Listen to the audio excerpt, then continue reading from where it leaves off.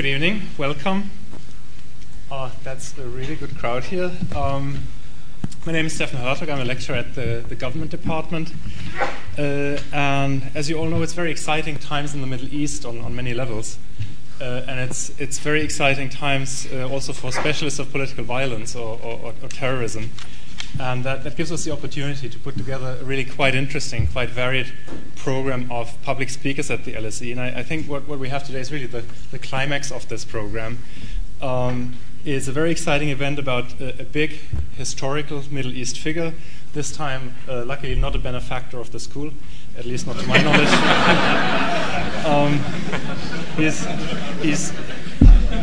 He's been dead for 3.5 weeks, and other one's still alive.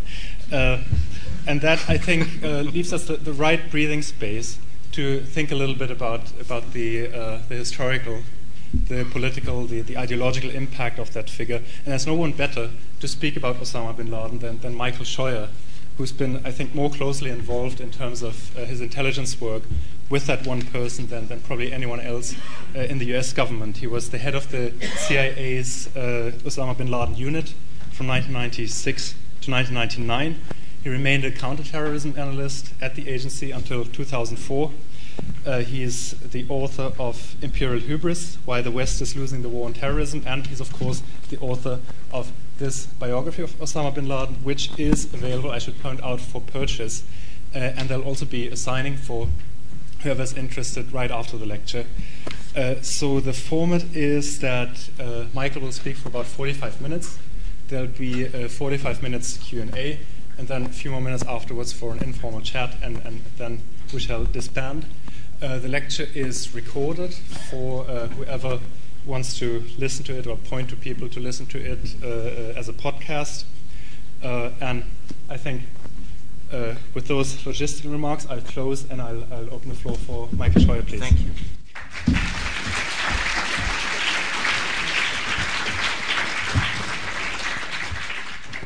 Good evening, everyone. Thank you for coming.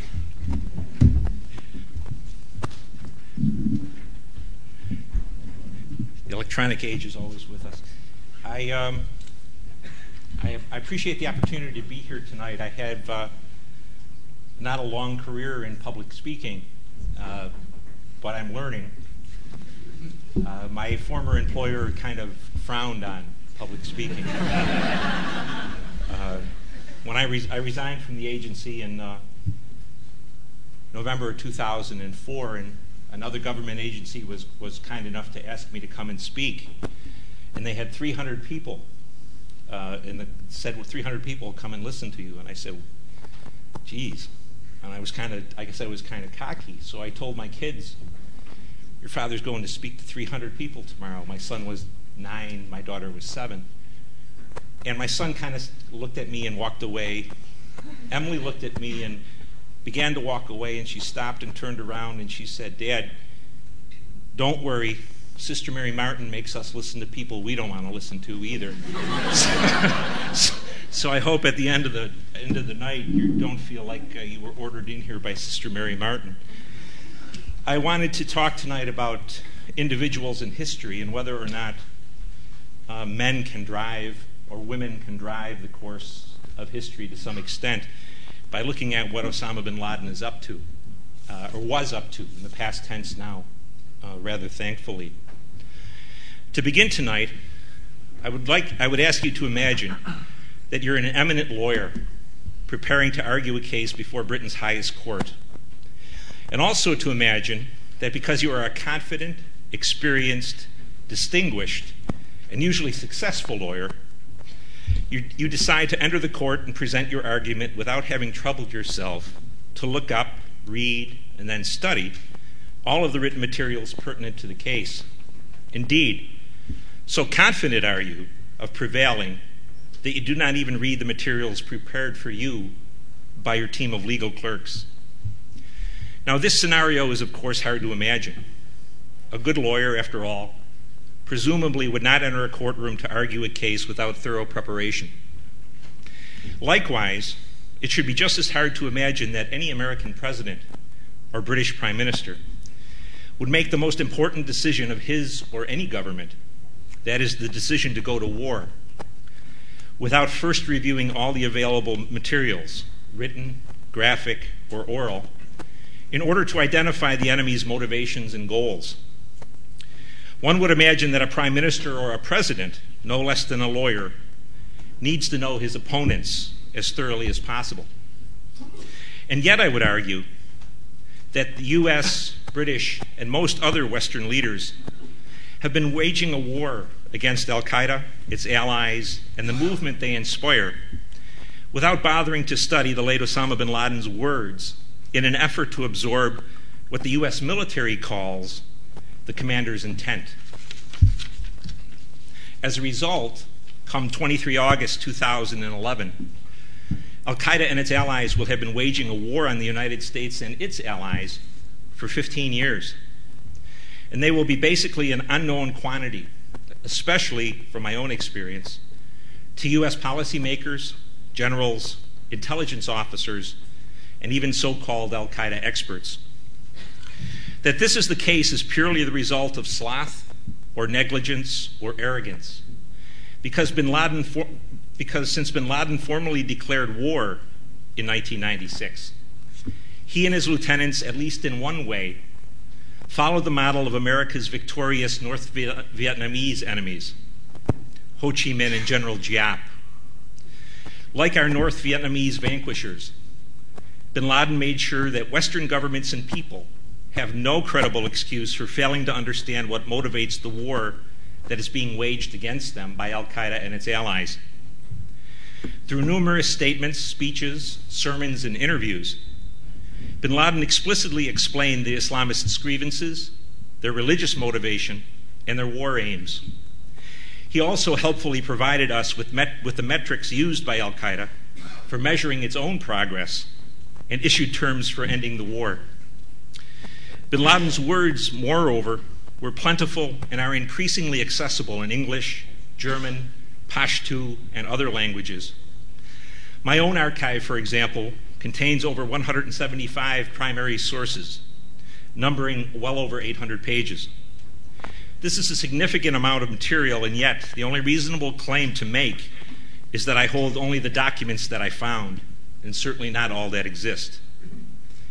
Given this body of primary sources, it is odd that so few of them have been exploited by the Western political leaders, writers, and analysts who have made policy, spoken on the bin Laden issue, or produced books meant to explain bin Laden and what he was up to. To date, the works on bin Laden, with a few notable exceptions, especially Peter Bergen's splendid and indispensable book, The Osama bin Laden I Know, have been based in the main on what other individuals said about him, not what he himself said and did. These commentators can be divided into two batches. The first tends to be such enemies of bin Laden and al-Qaeda as former Saudi intelligence chief, Prince Turki al-Faisal, the long imprisoned but now purportedly reformed Egyptian Takfiri scholar, Dr. Fadl, and the former Islamist and anti-Saudi firebrand, Sheikh Salman al-Adha, who now works for the Saudi regime as a professor, a talk show host, and a website director. The second batch of commentators is found among former or current mujahideen who had fallen out with bin Laden. This group is a talented and indeed a militarily veteran group. And it's worth noting that the men in this latter group broke with bin Laden and criticized him over tactics, timing, targeting, and a concern for the Taliban regime's survival, but did not become his enemies. To this day, they still view him as having been an important, accomplished, and most important of all, inspirational Islamist leader. They differed with bin Laden over tactics and targets, but their ultimate strategic goals for the jihad are comparable to what bin Laden's were. That is, to drive the United States from the Muslim world, to help overthrow the Arab tyrannies, and to destroy Israel. While what bin Laden's enemies and former close associates have said about him is a major resource when analyzing his thought, talents, character, successes, and failures, is not a sufficient base of data on which to develop a well-rounded assessment of the man. It is quite simply less than half the story. To accomplish the accurate task of understanding what these others say must be assessed alongside the primary source bin Laden documents. And yet senior Western politicians, generals, policymakers, intelligence officials, and authors have largely failed to do so, most often dismissing bin Laden's words as rantings, diatribes, and ravings, as if they really emanated from the imaginary madman so often described by US presidents, British and other European prime ministers, and the Arab tyrants. And sadly, this dismissive attitude is likely to be strengthened by bin Laden's death. If Western leaders would not study the words of the man who was inspiring the West's defeat when he was alive, surely they will ignore those words entirely now that he is dead. It must be said that leading Muslim writers and journalists, especially Rahimullah Yousafzai, Abdelbari Atwan, and Ahmed Zaidan, paid much closer attention to bin Laden's words and especially his knowledge of and use of Islamic history. By and large, these men have produced more sophisticated and accurate portraits of bin Laden, and since he was killed, have been quick to remind readers that his words and the memories of his deeds will continue to have an impact. Since 9/11, then, a score or more books have been written by Western and Muslim authors about bin Laden and al-Qaeda. In regard to bin Laden, these books have focused on his character, intelligence, leadership talent, public speaking ability, international influence, organizational skills, and modern management style. I believe the best of the books are those written by Peter Bergen, Abdelbari Atwan, Steve Cole, and Brynjar Leah. Among the rest, there are a dozen or so books by Western and non-Muslim authors that have come to be categorized as essential works on bin Laden and al-Qaeda. For my own book, I examined each of these books and noted the number of citations of primary documents that are contained in the author's endnotes. I have also noted where a large number of citations pertain to a relatively few documents. I did not, of course, have access to electronic versions of these books. My count is derived from what I'm capable of, an old-fashioned line-by-line reading of each book's endnotes, keeping score as I went. I do not claim the counts are exact, but they are quite close to the mark, and they give a clear idea of the degree to which the important primary sources were exploited. I'll not take the time to go through the entire list, but will cite three of what are widely considered the best books about Osama bin Laden and al-Qaeda to note how many of the 175 plus documents the authors used. Steve Cole's book, Ghost Wars, Afghanistan, bin Laden, and the Soviet invasion. 2 citations. That was a Pulitzer Prize winner. Fawaz Gurgis, The Far Enemy, Why Jihad Went Global. 15 citations to 5 documents.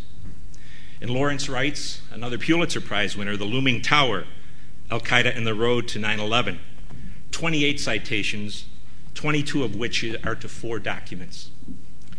This brief list, I believe, shows that despite the large body of documents at hand, few of them have been exploited by Western writers and analysts who have produced books meant to explain the phenomenon of bin Laden and al-Qaeda.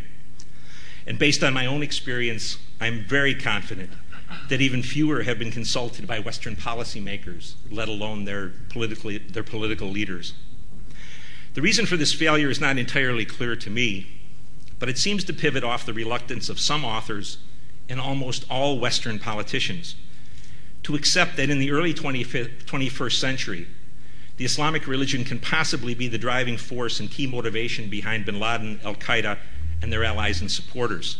Indeed, there seems to be an unshakable presumption in the West that secularism will eventually triumph around the world, and that only material gain, class interests, or other non-religious factors can be deemed real sources of motivation.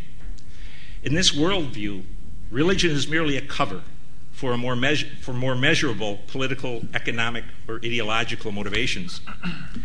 These same individuals seem even more reluctant to face, or at least to publicly state, the fact that in the eyes of most Muslims, Western policies and actions in the Islamic world are not benign and humanitarian, but anti-Muslim and lethal. Finally, many contemporary historians, political scientists, and journalists tend to believe that the world is shaped, moved, and changed by more or less anonymous social and economic forces, be it globalization, capitalism, Marxism, or now the ubiquitous and rather silly Obamian concept of hope, rather than what, in a more realistic and thoughtful age, were called, without a positive or negative connotation, great men. That this illogical and really indefensible mindset should be so strong and impervious to reality is remarkable, if not perverse, and especially striking as we today live and work amidst the wreckage of a world wrought by Bush and Blair and markedly worsened by Obama, Cameron, Sarkozy, and the men and women who run the United Nations. The bulk of bin Laden's scholarship, moreover, is extraordinarily presentist. When Western authors encounter thinking or mores they consider anachronistic in the so-called modern world, they tend to default to asserting that ideas that run counter to the tenets of secularism, multiculturalism, globalization, and diversity can only be held by limited numbers of medieval, violence-prone, pseudo-Islamic thugs. These predominantly secular authors, for example, hate the absence of women's rights in much of the Muslim world. And so Islamists, and really most Muslim males, are always characterized as arch misogynists.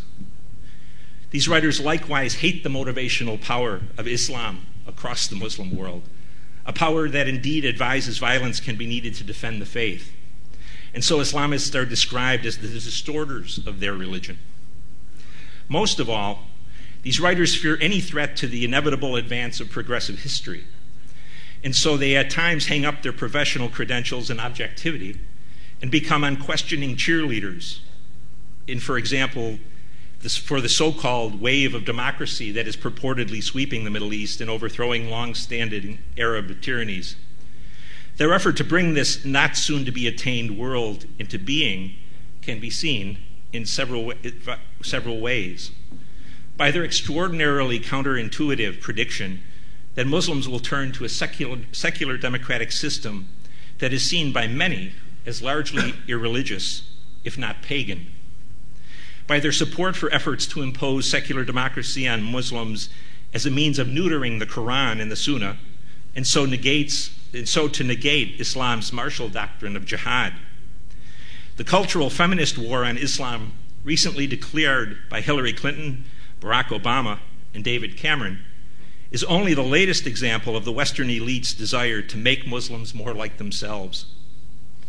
And by their claims that spreading Islamist violence is due to such bizarre and clearly wrong factors as nihilism, the lack of gender mixing, illiteracy, and the supposed ability of one now dead man to hijack the Quran from the remaining 1.3 billion of his co-religionists. A close reading of bin Laden's words would unquestionably offend the presentists' optimistic view of a secular world triumphing over superstitious religion.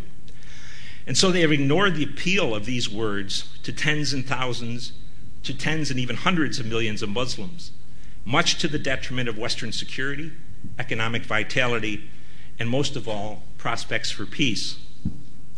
Because many of the essential bin Laden-related books lack a thorough assessment of the primary documents, it is worth taking a look at a few of the concepts about bin Laden, al-Qaeda, and the Islamists that are now accepted in the West as common wisdom. These pieces of common wisdom tend to support an optimistic view of the West's battle with Islamists. But most of this common wisdom, I think, withers to inaccuracy after looking at the primary documents.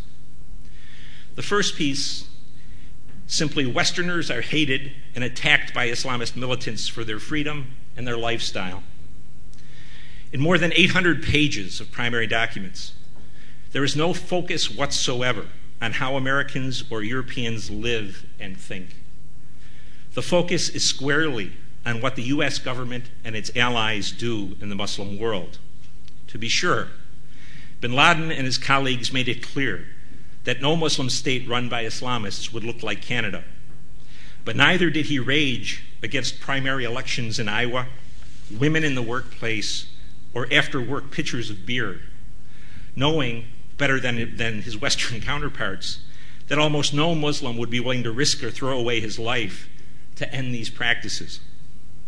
This fact is perhaps the most important takeaway from bin Laden's papers for Western voters, because it both lays bare how consistently they have been lied to by their political leaders over the past 20 years, and also explains why they do not understand that the enemy their nations are facing is motivated by the impact of U.S. and Western foreign policy in the Muslim world. And I use the word lie deliberately, because the data needed to expose the lie is so easily acceptable that in the case of the U.S. bipartisan political leadership, so many of whom were educated in the Ivy League, have no ground for claiming ignorance. Their knowingly false description of the motivation of the West's Islamist enemies may be politically expedient in the short term, but it most certainly is a lie that will ultimately lead to spiraling defense costs, domestic violence, curtailed civil liberties, and unfortunately an endless war with Islam. The second piece of common wisdom is that bin Laden's mind was shaped by the most radical of modern Islamic theorists, men such as the Egyptian Sayyid Qutb. Qutb is the theorist of jihad as a Hobbesian war of all against all, and is seen in the West as the principal shaper of bin Laden's thoughts and actions. But in the corpus of bin Laden's work, there is not a single quotation from Qutb, nor did bin Laden ever mention his name in public. That bin Laden accepts some of what Qutb said is clear. Bin Laden, however, is a Salafist, an austere form of Sunni Islam that is based almost entirely on the Quran and the Sunnah, the verified collection of the Prophet's sayings and actions. To Americans, I have said that it is useful to think of the Salafists as similar to those of their own countrymen who believe that the United States should be governed solely according to what is called the original intent of the Founding Fathers. In bin Laden's case, as long as Qutb does not stray from the Salafist view of the Quran and the Sunnah, bin Laden concurred with him. But that is really no more than saying that the Quran and Sunnah are central to bin Laden and most Muslims. When Qutb diverges from these sources, bin Laden clearly had no use for his recommendations, did not believe they would be popular across the Muslim world, and did not deign to even refer to him. The idea that a direct line can be drawn from Qutb and other radical Islamist theorists' often heretical interpretation of Islam and bin Laden's traditional jihadi Salafism simply cannot be substantiated.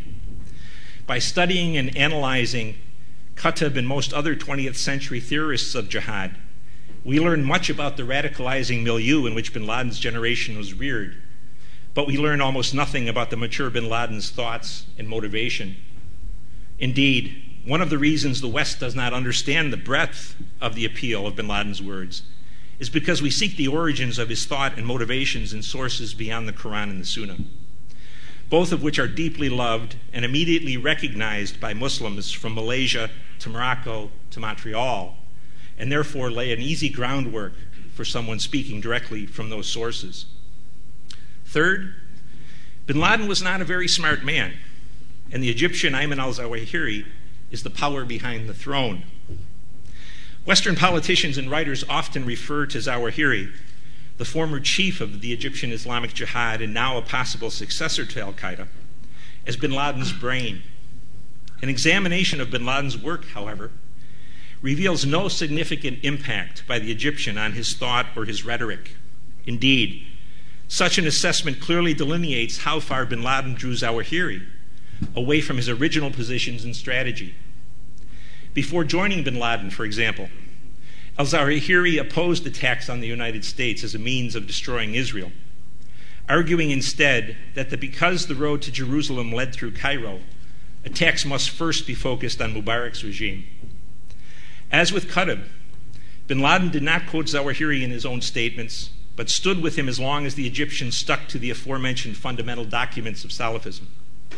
It is worth noting that bin Laden also appeared to have little use for self-taught Islamist scholars, like the English major Qutb, the surgeon al-Zawahiri, or the Egyptian Islamic Jihad's electrician-turned Islamic theorist Muhammad al-Faraj. His respect was reserved for scholars who have received a formal Salafist education in Islamic universities or from private study with Salafi scholars, men such as Abdullah Azzam and Abu Muhammad al-Maqdisi. Ironically, bin Laden usually did not even refer in his rhetoric or prose to the Salafist scholars he respected. There was really no need to quote from them. By simply quoting the Quran and the Sunnah, bin Laden was in essence quoting those scholars but putting credit where it belongs, in the hands of Allah and the Prophet Muhammad. Fourth, Al-Qaedaism is outside the legitimate parameters of Islam and champions a heretical form of Islam called takfirism. In bin Laden's work, again, over 800 pages, there's nothing but a thorough and unequivocal denunciation of takfiri doctrine. He repeatedly and effectively attacked those, especially Saudi regime spokesmen, who identify him and or al-Qaeda as a takfiri group. That said, bin Laden clearly recognized and feared the massively negative impact on al-Qaeda if the Saudis or others succeeded in making the takfiri label stick. Bin Laden and his lieutenants seldom chose to respond to criticism or accusations from Western states or Arab tyrannies, but when accused of takfirism, he and other senior al-Qaeda lieutenants quickly rebutted the accusations. Bin Laden clearly and accurately foresaw oblivion for al-Qaeda and its allies if the Muslim masses came to believe they were takfiris.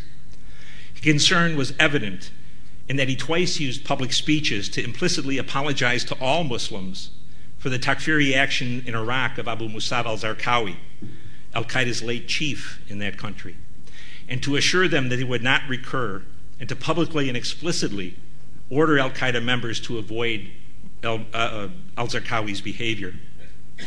Fifth, and this one was deeply embedded until 3 weeks ago, bin Laden was, and al-Qaeda is, running from rock to rock and cave to cave, and there is no central command and control. Since bin Laden's death, this assertion has been disproven by the White House leaks of information they recovered in bin Laden's residence. But U.S. and Western governments stuck to this false story of bin Laden's isolation long after it became obviously and publicly false in 2006, after the killing of al-Qaeda's chief in Iraq, Abu Musab al-Zarqawi. Al-Zarqawi's murderously takfiri behavior in Iraq has been the only potentially fatal strategic threat to al-Qaeda since 9/11. Indeed, if the U.S. military did not kill him, al-Qaeda would have found a way to dispose of him, either by promoting him to a position where he would not command fighters or by killing him themselves. In fact, the relative ease with which the U.S. interrogators claim to have elicited al-Zarqawi's location from a captured close associate is astounding, and it raises the possibility that al-Qaeda directed the man to allow himself to be captured and then provided targeting data during interrogation. Aside from the very substantial but temporary damage al-Zarqawi did to al-Qaeda's position in Iraq and to the group's standing in the Muslim world, bin Laden's handling of what could be called the al-Zarqawi problem demonstrated his indirect management style. Avoiding public disputes with lieutenants and allies was always his priority, as well as the continuing hierarchical nature of al-Qaeda and its ability to manage branches located outside of South Asia. Bin Laden did not take on Zarqawi in public, but assigned al-Zawahiri and another senior al-Qaeda figure, a North African named Atiyah, to bring Zarqawi back on al-Qaeda's non-Takfiri reservation. Al-Zawahiri did so in a measured but clearly pointed manner. He stressed al-Qaeda's respect for al-Zarqawi's success in killing Americans and their allies, but told him that he was part of a bigger whole that had an international agenda which was being damaged by his actions, especially televised beheadings and the bombings of mosques and Shia shrines. When al-Zarqawi took minimal remedial action, Atiyah followed with a much harsher letter. It opened by saluting al-Zarqawi's lethal accomplishments against U.S.-led forces, but then harshly chastised him for ignoring the fact that he was a subordinate to bin Laden and other al-Qaeda leaders, demanded that his actions must complement and not retard al-Qaeda's international goals, and threatened that he would be removed from commanding al-Qaeda in Iraq if he did not quickly fall into line behind the directions of al-Qaeda's central leadership. The content of both letters, as well as al-Qaeda's ongoing rebound in Iraq, should have given pause to the authors who have consistently identified al-Qaeda as either a completely decentralized organization, now isolated from its independent affiliates, or as a doctrinally Takfiri organization. The White House leaks of May 2011 have demonstrated that these authors are largely mistaken, and that their work has skewed the now losing U.S. and Western military's understanding of its Islamist foes, as well as the doctrine they have shaped to defeat them. Sixth, simply al-Qaeda has failed. After reviewing bin Laden's words, it is irrefutably clear, I believe, that he always intended al-Qaeda's primary role to be that of inciting and instigating Muslims, to drive America from the Muslim world, to foment the downfall of Arab tyrannies, and to destroy Israel, and not as a military machine meant to defeat Islam's enemies by itself or in alliance with a few other groups. Thus, the whole concept hawked by self-serving Western politicians that they have made Western populations safer because there has not been another 9/11 attack reflects not only wishful thinking, but a singular ignorance of al-Qaeda's goals and the expanding power of its media operations. At 9/11, for example, al-Qaeda's main planning, training, and operational platform was in Afghanistan. As the fifth month of 2011 ends, the group retains parts of that platform and has added viable and growing bases in Yemen, Pakistan, Iraq, Somalia, North Africa, and the Levant. In addition, al-Qaeda's example of hurting the United States and then not only surviving but growing in numbers and expanding geographically has been an inspiration for continuing or increased organizational activity and or violence by Islamist fighters in the Levant, the North Caucasus, southern Thailand, Europe, across the Far East, Kashmir, parts of the Arabian Peninsula, India, Nigeria, and other places in West and East Africa, and in the United States. In short, al-Qaeda not only retains substantial military capabilities for a group of its limited size, but it has developed an outsized media and geographical reach. In terms of inspiration and instigation capabilities, al-Qaeda is today exactly what bin Laden intended it to be before his death: an unqualified success in inspiring Muslims to wage jihad across the Muslim world in a struggle with the West that he clearly expected to be multi-generational. An expectation that appears even more likely given recent pledges by the United States, Britain, and France to impose Western values on the Islamic world, and the emergence of the United Nations as an engine for destroying its own member states.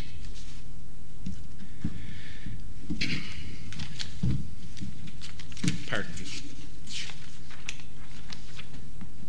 Seventh and last, polling shows that al-Qaeda and its chief were irrelevant in the Muslim world at the end of bin Laden's life. Not surprisingly, many non-Muslim scholars place high value on the results of polling by reputable Western pollsters in the Muslim world, and I must say that some of it is indeed very valuable. But when the polls ask questions that are used to measure celebrity, or ask personality-based questions, such as, do you support Osama bin Laden? Would you like to live under an al-Qaeda government? They are virtually worthless. They disguise reality and give hope where there should be little or none at the moment. Today's low positive responses to such questions, for example, would skyrocket tomorrow if al-Qaeda attacks successfully in the United States or Israel, or when the US-NATO coalition withdraws from Afghanistan in defeat. The key polling questions are the ones that mesh with what bin Laden identified as the main motivation for jihad, and with what he wanted to achieve. Questions such as, what do you think of US and Western foreign policy in the Muslim world? Do you want to be governed with a large measure of Sharia law? Do you believe your current government is un-Islamic, has failed, and or is oppressive? Elicit, really, the most informing responses. The polling shows virtually unanimous hatred among Muslims for the impact of US and Western foreign policy and for current Muslim governments, and a large majority favoring a substantial measure of Sharia in the post-tyrannical government era. These results, moreover, are nearly the same across key cohorts, young and old, male and female, and those who self-identify as militant and moderate. As long as the results remain high in these cohorts for protracted periods, as they have for a decade, bin Laden was on the right track for his purposes. Indeed, his decision not to use public words to build his own celebrity, and instead to focus them unrelenting on war aims and on inciting Muslims, is nothing short of a bit of genius. As noted, none of this means that Osama bin Laden was, or al-Qaeda and its Islamist allies are, 10-foot-tall enemies, although bin Laden himself, I believe, was a world-changing individual, the proverbial great man. Indeed, bin Laden in life, and perhaps yet in death, provides haunting contemporary proof that history is made and changed, for better or worse, by individuals and ideas, and not by anonymous social and economic forces. Indeed, with any kind of manly Western response, both bin Laden and al-Qaeda could have been eliminated at almost any time between their declaration of war in mid-1999. That, of course, did not happen, mostly because of the inferior and timid quality of Western political and military leadership. What a reading of the primary bin Laden documents does suggest, however, is that 15 years into the war bin Laden initiated, the West's understanding of its Islamist enemies and their goals is at best marginal, because its political leaders have failed to read what he and other Islamist leaders have said, because they refuse to accept that their motivation is what they say it is, and because, they do not recognize that those men intend to try to do what they have said they will do. This reality is troubling, as there is no doubt that the US, British, and other Western intelligence services have for more than 15 years provided their elected leaders and civil servant superiors with detailed analyses of the rhetoric of bin Laden and other insurgent leaders. It is also certain that these analyses surely contradict the popular, they hate us for our freedom, not our actions mantra, so often stated by political leaders and supported by their civilian and military advisors. And in death, as in life, bin Laden will be blessed by the enemies he chose. Just last week, Barack Obama outbushed George W. Bush and the neoconservatives by calling for regime change in no less than 6 countries: Libya, Syria, Bahrain, Yemen, and Iran. And Palestine, 6. By redeclaring Hillary Clinton's rather bloodthirsty cultural feminist war on Islam, by announcing that he would ignore the sovereignty of regimes he deems unworthy of Western respect, and with British Prime Minister Cameron, by pledging to use force whenever they believe US and British interests and values come together. When you look for al-Qaeda's most indispensable recruiting sergeants today, you need look no further than individuals named Obama, Clinton, Cameron, McCain, and Sarkozy. Thinking back nearly 90 years, the West last made this kind of deliberate error when it failed to read, but readily scorned and ridiculed, the published words of a highly decorated but then jailed former corporal in the Kaiser's army. Now as then, it would be wise to follow the timeless guidance of another man who intended, and indeed who came closest to destroying the United States. The better rule, Robert E. Lee once noted, is to judge our adversaries from their standpoint and not from their own. And it is always proper to assume the enemy will do what he says and what he should do. Thank you very much.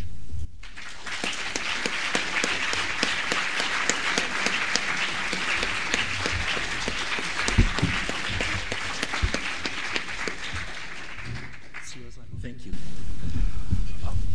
All right, so that leaves us about 45 minutes for Q&A. Depending on the number of questions we get, I suggest that we perhaps collect a few of them at a time. All right. First, I'd like to abuse chairman's privilege, Sure. as is my one, ask the first question. And that is, I found the bit on the Salafi orientation of bin Laden very interesting, because that's probably the one aspect of Islamic militancy that I know the best because of my own exposure to Saudi Arabia. And my impression is also that they're very close to a Wahhabi Salafi reading of the original text of the theological doctrine, and that they're much less innovative than the Egyptian Muslim Brotherhood, with conceptual innovations like God's sovereignty on earth, Hakimiyya, and all those types of things that you don't find in the Quran. But nonetheless, aren't there a few select specific innovations in which they deviate instrumentally from mainstream doctrine, particularly as regards the rules of engagement in war, and particularly Maqdisi's innovations regarding when you can attack whom under which circumstances, and isn't the indiscriminate attack on civilians, although it's a fairly specific technical issue, isn't that strategically speaking a very big deviation from the mainstream corpus of Islamic thought? I think it is, but I've not yet seen Al-Qaeda endorse indiscriminate attacks on civilians except for Zarqawi, and even al-Maqdisi denounced him. I'm just thinking of 9/11. Well, I disagree with. I think those are the 9/11 targets were perfectly legitimate military targets as defined by the United States and its allies in World War II. Okay. The attack on the World Trade Center was clearly an attack on the U.S. economy. The Pentagon was clearly an attack on the military might of the United States. I find it embarrassing for us who invented that kind of warfare to be whining about it at this late date. All right. So the floor is open, and I'll just randomly start collecting. I'll start on the right flank, please, sir.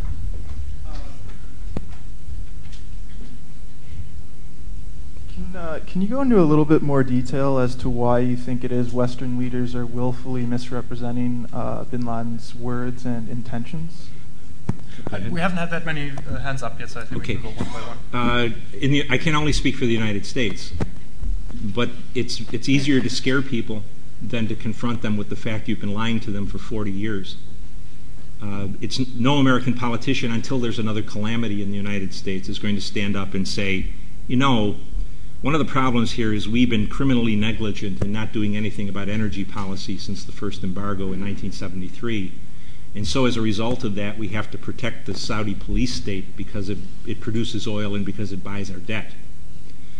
No one in the United States is going to stand up and say, listen, whether you support Israel or not, it's a cancer on our foreign policy. And that's just a fact. You can argue about whether the support should continue or not. But that, I think Osama would have called that a martyrdom operation for a U.S. politician. It is just impossible for a U.S. president to stand up and tell the truth on these issues.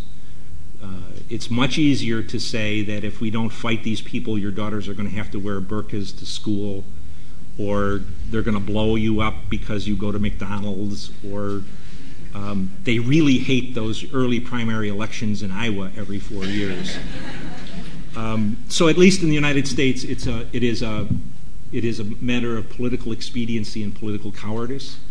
And it also takes advantage of the difficulty of the American people comprehending that anything they do overseas is not benign and humanitarian. So it is a desperately unhappy situation because we're fighting largely an enemy that doesn't exist. If we were fighting somebody that wanted to kill themselves because we have primaries, it wouldn't even rise to the level of a lethal nuisance. I can't speak to Britain. In Canada, I lived there, and the refusal to talk about Israel and support for Arab tyrannies is very strong there also. All right. Gentleman in front. Thank you for your talk. Sure.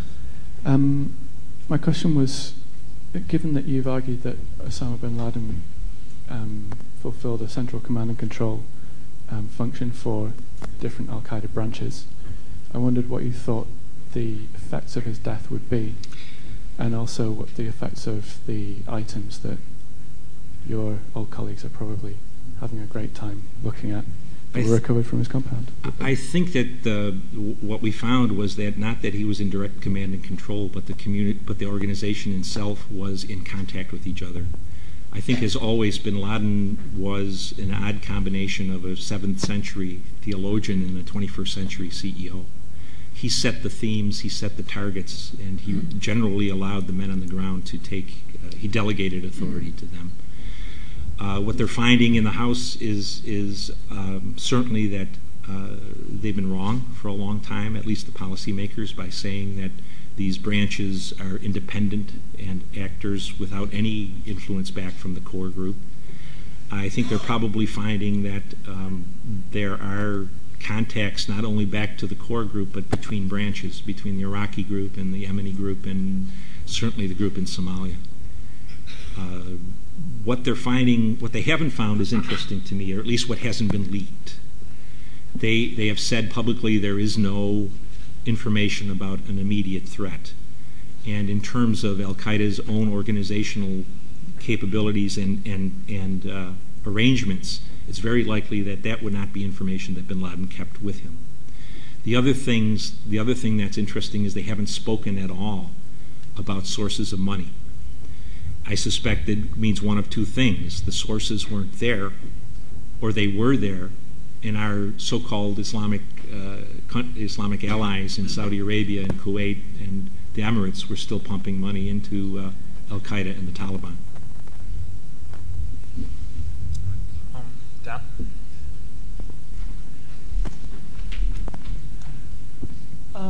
So you mentioned the Taliban, and I think that part of the dynamic is that there just seems to be a clash of worldviews between Osama bin Laden, who's in some senses transnational and is deeply, deeply committed to his own theories to the extent that he's transnational, whereas the Taliban have always been a great deal more localist. I mean, a very, very localist interpretation of their own views. And I guess I would like to hear you talk maybe a little bit more, even from the sources, about how Osama bin Laden thought about his allies in the Mujahideen, who were a great deal less religiously minded, were a lot more grounded in that particular dynamic that's still going on today with the fight, with the war in Afghanistan. I think that's certainly true.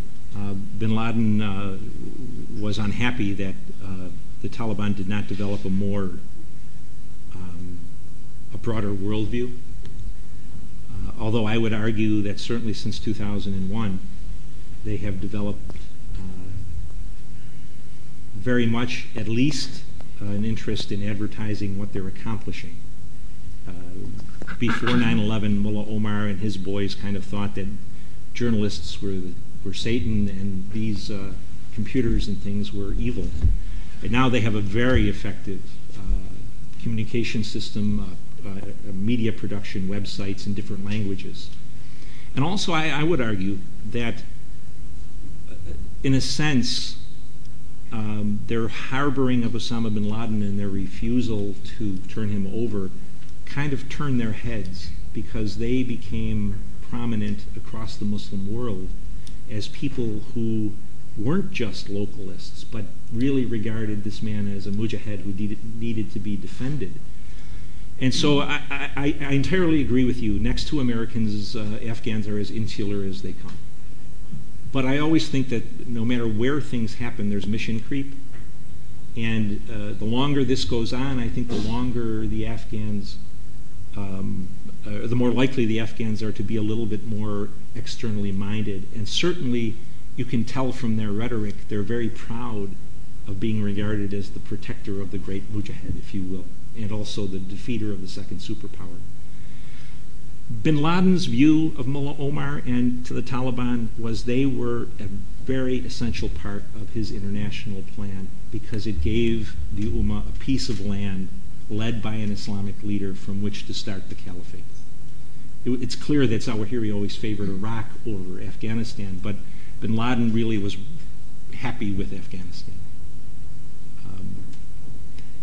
I think they're also with other Afghan groups, Gulbuddin Hekmatyar's group and Haqqani. Those people are much more internationally connected, at least across the Persian Gulf and the Middle East. Is that? Yeah. Okay. The gentleman in the black t-shirt. If American apparent moral imperialism, which you talked about, has caused and continues to be the problem, is the solution a reversion to 19th century isolationism? I think the answer is not isolation. America has never been an isolationist country. What the founders argued for us was non-intervention in other people's business.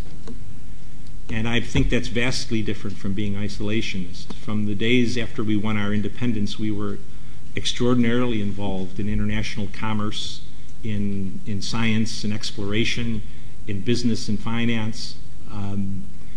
I think the academics have written in the past 50 years that America was never more involved in the world than between the two great wars in terms of economic and social things.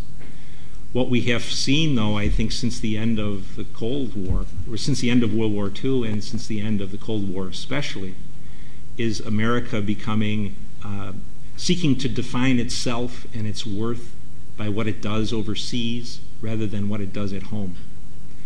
It used to be, now that I'm aged, that at home you took pride in what you did, whether it was an initial Medicare program, whether it was the Voting Rights Act, whether it was rules to protect women so they could compete within society. Now it seems to me, at least, that the intervention of Mr. Obama, Mr. Bush, Mr. Clinton is the intervention of a hectoring schoolmarm trying to tell other people how to live. And I think that is very ahistorical in the American experience, and also something that leads us into situations that we clearly don't understand. We clearly don't have a clue about what's going on in Afghanistan, for example, politically. We've never understood Iraq. And so what I would argue is that to avoid getting into these endless wars, that you intervene someplace only when you have a genuine national interest at stake. Unfortunately, today, oil is one of those things. So if something happens in Bahrain, for example, that involves the Iranians, we'll go to war to defend the Saudis. Because certainly the Saudis buy billions of dollars of our guns, but they can't defend themselves. It is a situation where freedom of the seas, freedom of the air, now that the air is so important in terms of communication and transportation, but human rights, women's rights, the kind of bloated agenda of national interests that has been developed in the last 30 years is not something you intervene to do. The idea that any U.S. Marine should die so Mrs. Mohammed can vote is an absolute insanity and will only lead to an endless amount of wars overseas, which will, at the end of the day, as the founders predicted, restrict civil liberties and change civil liberties at home. Right, the gentleman just behind. Yeah. This is more of a trade or operational question. It's a bit of a departure from the spirit of this lecture, so I hope you'll forgive me. There are several different accounts of how much intelligence was available before Jawbreaker went into Afghanistan, the CIA SAD team. And some people are saying there was absolutely nothing, that Afghanistan was a complete vacuum of intelligence and that they had to watch National Geographic and Discovery Channel and things like that. And then there are other ones that say, like Gary Scheuer or Benson, who went in to strip the stingers of Afghanistan, had developed quite a thorough network there. Which one of those is true? To what extent? The latter. The British and the U.S. intelligence service had perhaps better knowledge of Afghanistan than any other country except the former Soviet Union, because we were there for 13 years, and anyone who has worked on Pakistan and Afghanistan finds it, in my experience, a very beguiling situation. And so we had people that worked to the detriment of their careers on Afghanistan for years and years. So the idea that we didn't know what was going on in Afghanistan in terms of how they would react, again, I think our leadership still to this day doesn't understand. You know, they say, well, what can we do to get the Taliban into discussions? Well, the first thing you need to do is to realize that you believe everything is compromisable or reconcilable, and they believe that everything is a zero-sum game. But in terms of knowing, for example, that Karzai was as much a Muslim as I am, everyone knew that. The idea that came out of the Pentagon, out of Doug Feith's shop, he wrote a paper that said we don't need to commit U.S. troops at Tora Bora because the Pakistani border brigades are crack units and will protect the border and seize bin Laden. Anybody who has half a brain knows that the Pak border brigades are loyal nominally to Islamabad, but mostly to their local chiefs. So in many ways, I have to say for myself, when bin Laden moved from Sudan to Afghanistan in '96, he walked right into a situation where, given a little bit more courage from our president, he would have been dead a long time ago, because we knew Afghanistan, at least at the working level, we knew it pretty well. I think the farther we get away from 2001, the more people will say that it was an intelligence failure, simply because we failed so utterly in the country. It was easy to predict, for example, what would happen with the Afghan National Army and the Afghan National Police Force. It happened to the British when they were in Kandahar. They trained up an army for the local governor who was supposed to be loyal to them. The first time they went out in an operation, the whole 2,500 of them defected in mass. The Soviets tried to build an Afghan national army and police force, and they ran into just exactly what we're running into today. The enemy, the Taliban, Hekmatyar, the rest of them, send their own people to enlist, to learn our tactics and to get a weapon, to win the loyalty of or the trust of people who they're working with, and then take the opportunity to shoot them down, as they have to U.S. servicemen and to British service people. And third, to stay in place so when an operation is run at some point, they can turn their backs or open a checkpoint. And so the idea that anything that's happening in Afghanistan should be a surprise to anyone is really fallacious. Right, the gentleman with the white blue shirt. If you talk about American actions in the Muslim world, it was interesting you could comment then on being a motivating force for bin Laden. I'm interested to talk in more detail about the effect of UN sanctions on Iraq, which of course were organised by the US. I mean, the reason I'm stressing this is because many people who are well informed of world affairs just aren't really aware of the disastrous effects that they had. Well, for some reason, we in the West don't regard sanctions as acts of war anymore, and the UN, whether it's 200 or 600,000 Iraqi children that died, clearly that left a lasting impression in the Muslim world. And Mrs. Albright then saying we thought it was worth it, in a kind of a casual conversation that was well remembered. But bin Laden himself and his lieutenants have focused on that as a sign that Muslim blood is cheap for the West. And the question is not in all of these things on policy, at least for me, the question isn't just is the policy right or is the policy wrong. That's open to debate. But the refusal to realize that there is a cost to a policy is really where we are at the moment. When Obama was here with Cameron spouting happy days are here for the Arab Spring, most of the Muslim world was watching Al Jazeera and Al Arabiya televise the U.S. Congress giving Netanyahu 29 standing ovations. So what do you believe when you know that the Congress ultimately is the funder? There is. I don't understand it myself. I think any American parent who invests in an Ivy League education has to be wondering why they would do such a thing, given the fact that our last 4 presidents came from the Ivy League and the bureaucracy is riddled with these people. I think they tend to see the world that they want and what they aspire to, and very often that's an admirable world. But Mr. Obama, Mrs. Clinton, John McCain, who's a Naval Academy guy, they don't have a clue about how the world works. or how their actions are perceived. But I think you're right. I think they've declared war, further war now on Assad, with more sanctions on him. But in a way, sanctions they don't explode. You don't see blood. There's no body parts laying around. There's no buildings on fire. People just die.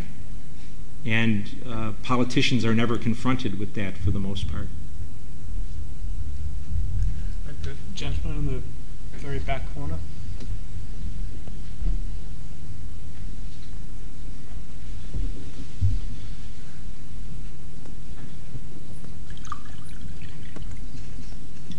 Hi, I'm Paul Stott, University of East Anglia.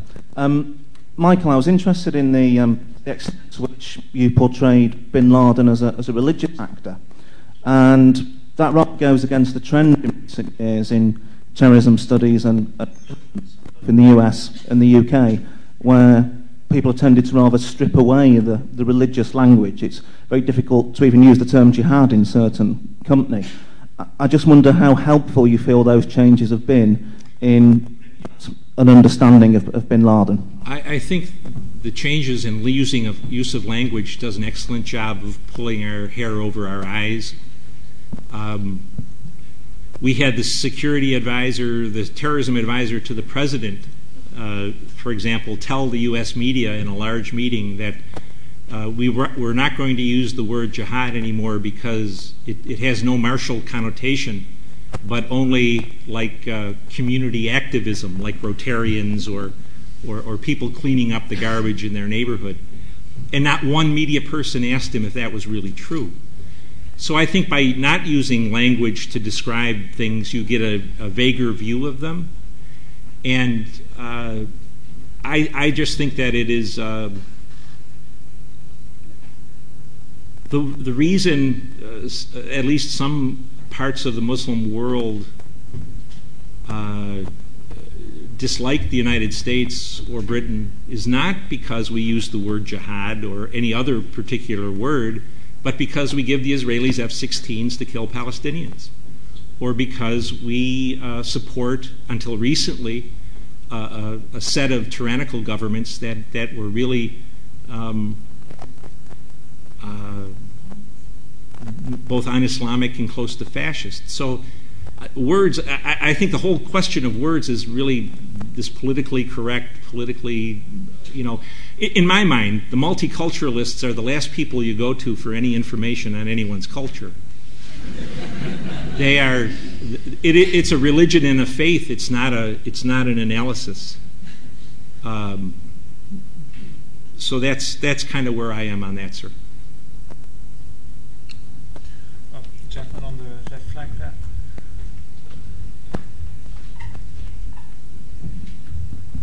Thank you very much for your speech tonight. Sir. My question is more about the intelligence community. I was wondering during your tenure at the CIA if you coordinated with ISI, or if ISI had always kind of been in the narrative of being an unreliable or somewhat complicit organization with Al-Qaeda, or kind of what you envisioned the role of the ISI being moving forward.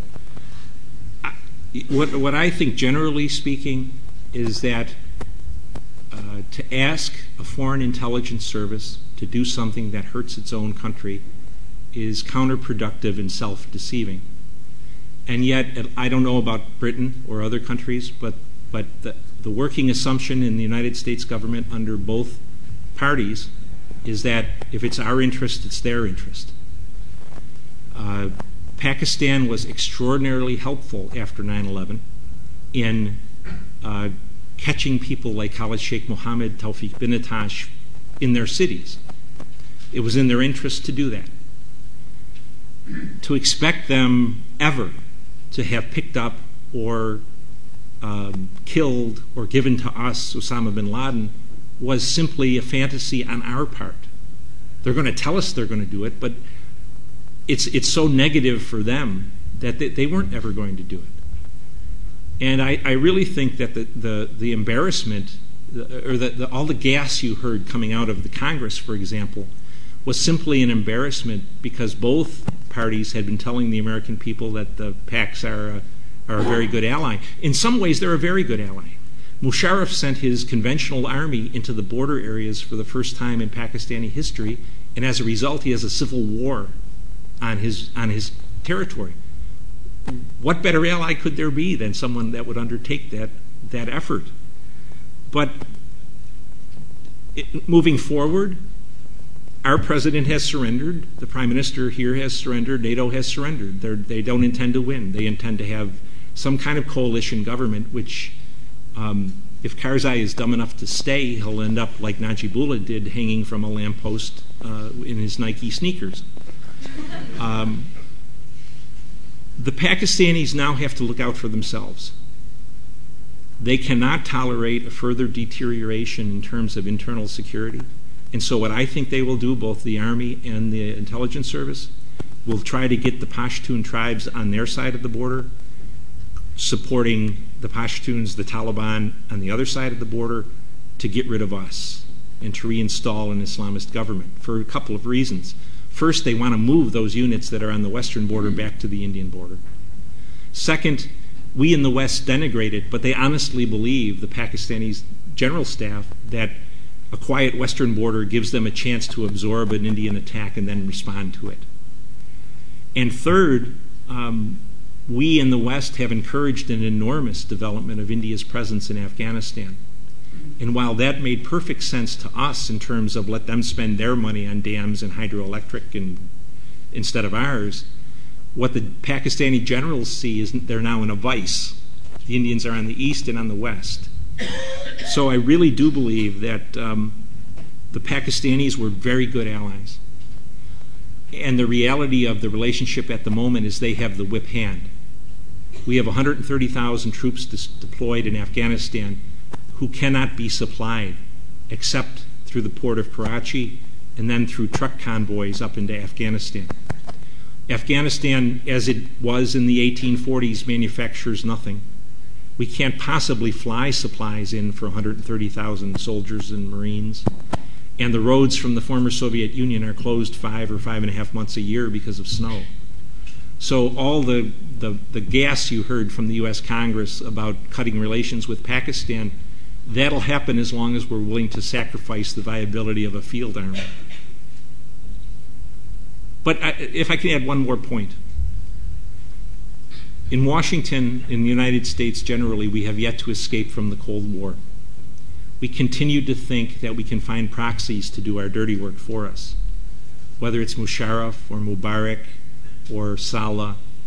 And ultimately, America's fate in this war will be decided by what we do for ourselves militarily, and coming to the very wrenching conclusion that our policies are leading to a disaster for the United States. The age of the proxy is gone. Right, the lady in the brown top.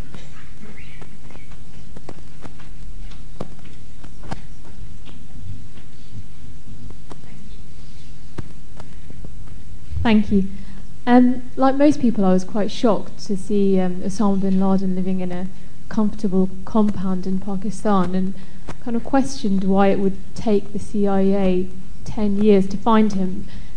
Is it really that they managed to outmaneuver such a massive organization, or was there any kind of motivation for keeping bin Laden alive? I think there wasn't, at least on the part of the agency. I think that Bush walked away from Osama because he was embarrassed because he couldn't find him, and also because he needed the resources to run the idiot war in Iraq. But I would say to you that the real problem in Afghanistan is not that we went there, but that we stayed and we didn't send enough troops. We have 130,000 troops. About 1 in 3 are shooters.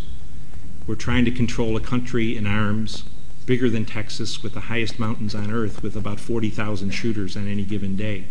And what do they have to do? They have to keep Karzai in power. They're supposed to build a democracy. They're supposed to reestablish some kind of an economy. They're building a transportation and a communications infrastructure from scratch. They're fighting the Taliban, and they're trying to destroy the world's largest heroin and most violent heroin industry. And in their spare time, they can go after Osama. So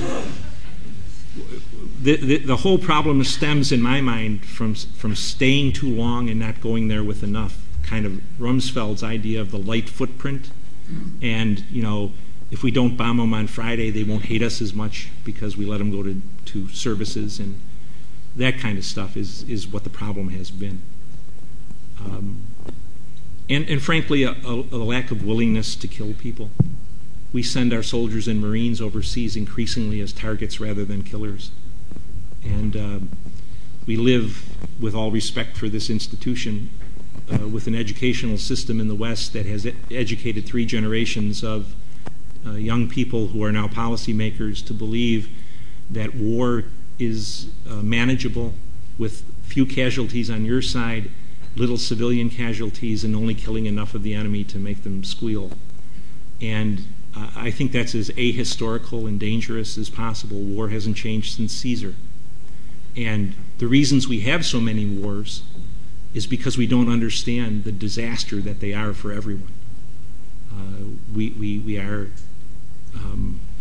ahistorical to our own fault, to our own detriment, if you will.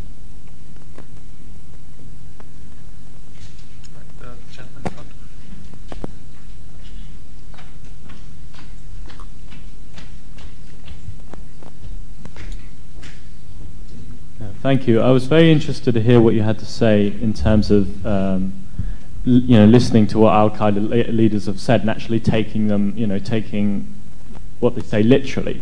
It reminds me of a lot of what was said during the end of the Cold War, when there had previously been the assumption that there were these really labyrinthine schemes behind the Soviet Union's ideology or their plans for world domination. And when you actually went to the archives and actually looked at what they were saying, it seems a great surprise they actually believed in what they were saying publicly, and that was a massive shock. But what I want to actually ask you is somewhat unrelated. I mean, I wanted to see what's your perception of the new administration's big outreach to the liberated democracies, as they would like to see it, the end of the authoritarian regimes in the Middle East. What does that actually mean? How do you think they'll actually be perceived in the Arab world? Will these the trucks of aid actually come to mean anything in real terms? Well, we're broke, so the chunks of aid probably are going to have to be borrowed from China or somewhere, if there is going to be any. This administration is more likely than the Bush administration to cause wars and cause Muslims to hate us, because they're intent on imposing not democratic values but secular democracy. Again, this is an administration staffed with people who see the world as they want it to be, and I think they're going to be surprised. They obviously, along with much of the media, have taken a very small sample and extrapolated it across huge numbers of people. How many people did we interview in Tahrir Square, CNN or BBC or the rest of them? Maybe 200 clean-cut, well-educated, English-speaking, professional young Egyptians who talk the talk of democracy. The journalists, at least in my mind, many of them just hung up their credentials and became cheerleaders. They took this sample, they read the Twitters, they read the Facebook, and then they extrapolated it over the top of 85 million Egyptians, better than half of whom are illiterate, which limits your ability to read their Facebook entries. So the idea, listening to Barack Obama and what he intends to do about telling Muslims how to treat women, telling Muslims how to do this, do that, how to vote, kind of dismissing in an offhand manner as kind of fraternity rivalries, the animosities between Shias and Sunnis and Coptic Christians and Sunnis in Egypt. I think they're headed for a fall. And in many ways, I think it's really absurd to believe that many Muslims will forget and forgive that U.S. and Western foreign policy in the Muslim world has been built on tyranny for the past 50 years in order to make sure we had access to oil, to protect the Israelis and to persecute the Islamists or kill them or incarcerate them. So I don't think this is going to work out in a way that the White House intends it to. I tend to think that Mr. Obama identifying himself with a guy like Mohammed al-Baradi makes al-Baradi much less viable in the Egyptian political system. The one thing bin Laden never forgot is the power of silence and the usefulness of silence when you don't have anything to say or you don't know exactly what's going on. The American presidency is plagued with an inability to keep their mouths shut. They have to talk about everything all the time. And if you read closely what's said at times, perhaps they're not as well informed as they think. All right, the gentleman in the back. Yeah. Thank you very much for an interesting talk. You were talking about Afghanistan before, and you said that the basic problem was Rumsfeld's idea of trying to go in with a very light footprint. I was wondering, do you think that it would have been better to go in instead, rather than treating it as a war, treating it with a much, much lighter footprint, small special forces, UAVs, etc., as has been suggested, and manage terrorism that way, rather than as in a more traditional war fighting? No, I don't. I think we've proved beyond the shadow of a doubt that killing them or capturing them one at a time, either with CIA covert operations or special forces attacks, gives you nothing but a body count. We have been rendering, capturing, killing people since August of 1995. There are many multiples more Muslim males under arms against us today than there were in August of 1995. So the answer clearly is not more of these kind of operations that traditionally have been complements to conventional operations. The special forces, covert action, drones have never been the main tools of war. They have been complements for special operations in a conventional war. The only thing that I can think would have worked in Afghanistan, perhaps for a limited amount of time, is a punitive expedition that lasted 12 or 15 months, that destroyed as much of the Taliban and al-Qaeda as we could, and then gotten out, with the full knowledge that we might have to do it again at some point. The problem was not that we went to Afghanistan, but we went too light and we stayed too long. And Afghanistan is not a place where the longer you stay, the better you're liked. You know, Lord Roberts in 1878 wrote, after he conducted a punitive expedition, he says it doesn't, something to the effect that it won't please our self-image, but I can say honestly that the less the Afghans see us, the more they'll like us. And I think I was trained as a historian, and so when I see what unfolds in Afghanistan today is what happened in many ways to Alexander the Great, what happened to the British, and certainly what happened to the Soviets. You wonder what goes on in the teaching of history in the United States educational system. Certainly when you talk to policymakers, what they want is America to be one big Sinatra. We're going to do it our way. And we don't care what you think or what your experience was. I was hoping after 9/11 that Mr. Blair would say, listen, George, we've done this dance, and there's only one thing that ever worked, and that's in and out. But nation building took hold. The lady in the middle. Yeah.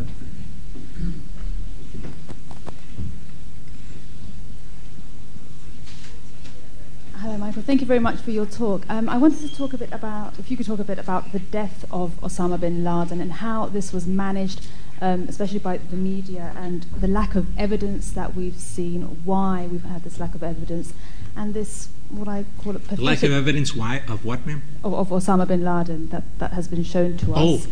And this video that was shown of, you know, that could be, I think, any Arab man, which the US says was Osama bin Laden. I think what we saw was a really spectacularly effective military operation and intelligence operation, and then the Marx Brothers took over in the aftermath. 3 weeks later, they still have a story that changes almost every day. I believe he's dead. I believe that he's dead. The rest of it, I don't know what to think about. They've frittered away much of our advantage by leaking so much of the information about what they found. In the midst of Al-Qaeda rapidly trying to change all of its methods of operations, its telephone numbers, we helped them by telling them what we knew.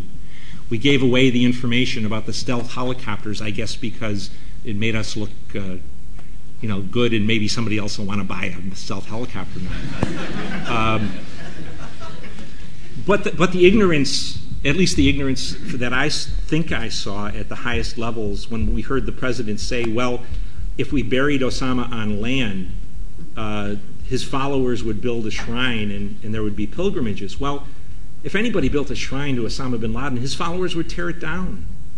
His brand of Islam hates shrines and saints and the rest of that stuff.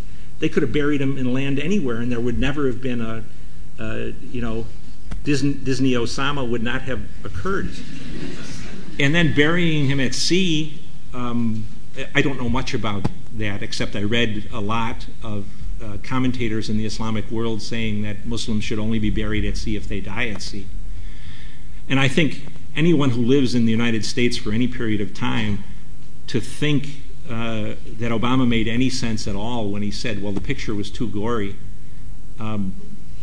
You watch what's on our television or in our movies, and even if you were looking at bin Laden's head shot 18 times, it would still not be as gory as some weekly television programs. So I don't understand why they made such a hash out of it, but they did.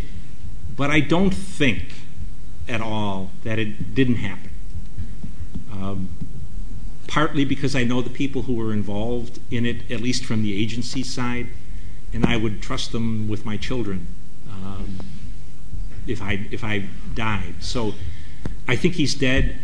What the whole song and dance has been afterwards, I think you can chalk up to some incompetence, a lot of ignorance, and although the president said he didn't need to spike the football, he's been on a prolonged victory lap for a long time. And all of that gets you, with $2 gets you a coffee. I guess I have faith that they wouldn't lie about something that important. All right, the gentleman in the very corner.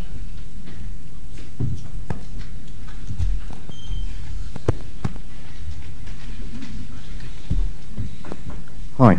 This is actually a fairly crude question, but from your knowledge of the organisation, I mean, what's going to actually be happening now in Al-Qaeda? How are they reacting to this, and what are they going to be doing for the next few years? Well, they won't be happy about it. That's I think that's obvious. That, and I don't mean to be flip there, but it's always better to go with the horse you have been running with for a long time. Bin Laden, I guess, unfortunately for them and fortunately for us, was really kind of a sui generis person as far as we know. His particular set of credentials made him almost a Robin Hood figure. The billionaire's kid who ended up being wounded in battle 4 times. His command of Arabic was, even by Bernard Lewis, who is extraordinarily one-sided in his views, I think, was quoted as saying it almost a poetic Arabic. So they won't want to lose him, but they did. What's going on now has been described, I think, in some of the British papers and at home also as kind of a power struggle within Al-Qaeda. I tend to doubt that. It's not comfortable to hear, but within the councils of these groups, the Scheuer councils, the consultative councils, there is a tremendous amount of small d democracy. And what they're doing at the moment is talking about who's going to take over, what the succession plan is after whoever takes over, and trying to decide what goes on. Now, my own hunch, and that's all it is is I haven't seen really any real confirmation that this Egyptian Special Forces colonel named Al-Adil was named interim commander, but he might have been. I suspect we'll see Zawahiri take over in the short term for a short time, but he's a very disrupting individual. He's very abrasive, very conscious of being an Egyptian and making sure everyone knows that Egypt has been there for 4 millennia. Not a good organizer. And the fact is, Al-Qaeda has a very excellent next generation coming. 2 people in particular, a Libyan named Abu Yaha, who is an insurgent commander, escaped from the American prison at Bagram, but also is a doctorate in Islamic theology. And a fellow down in Yemen who commands that group, a guy named Abu Wahashi, who is also a commander, was bin Laden's personal secretary, and also escaped from prison, which has a certain cachet to it. What will they do in the next years? I think what they have been doing, expanding in the regions where they are, but most of all trying to take advantage of the chaos that we are cheerleading in the Muslim world. Most organizations, no matter if they're small or large, have an advantage in a time of chaos and uncertainty, whether it's the Muslim Brotherhood or Al-Qaeda or any other group. It's glib to say, but remember how small the Bolsheviks were and took advantage of the chaos in Russia. So I think what we'll see is them trying to expand their organization. We certainly have seen them putting people on those boats that are coming out of Tunisia and out of Libya to get to Europe amongst crowds of refugees. And I think we'll continue to see a focus that began 3 or 4 years ago on inciting Muslims in the English-speaking world. It's not a coincidence that they went out of their way to recruit 4 or 5 Western or British, United States and Canadian-born Muslims to assume management of media operations directed at the English-speaking world. So I think we'll see more of that. All right, I think that is actually the right point at which to end that kind of broad, forward-looking question. It really rounds it off brilliantly. Everyone else who wants to ask Michael Scheuer questions has to buy a book outside and then queue here for the signing. That's very kind, but not necessary. So I believe that the table is just the table with the book sales is just outside, and I'm sure you'll join me in thanking Michael for what was a very stimulating. Thank you all very much. Thank you.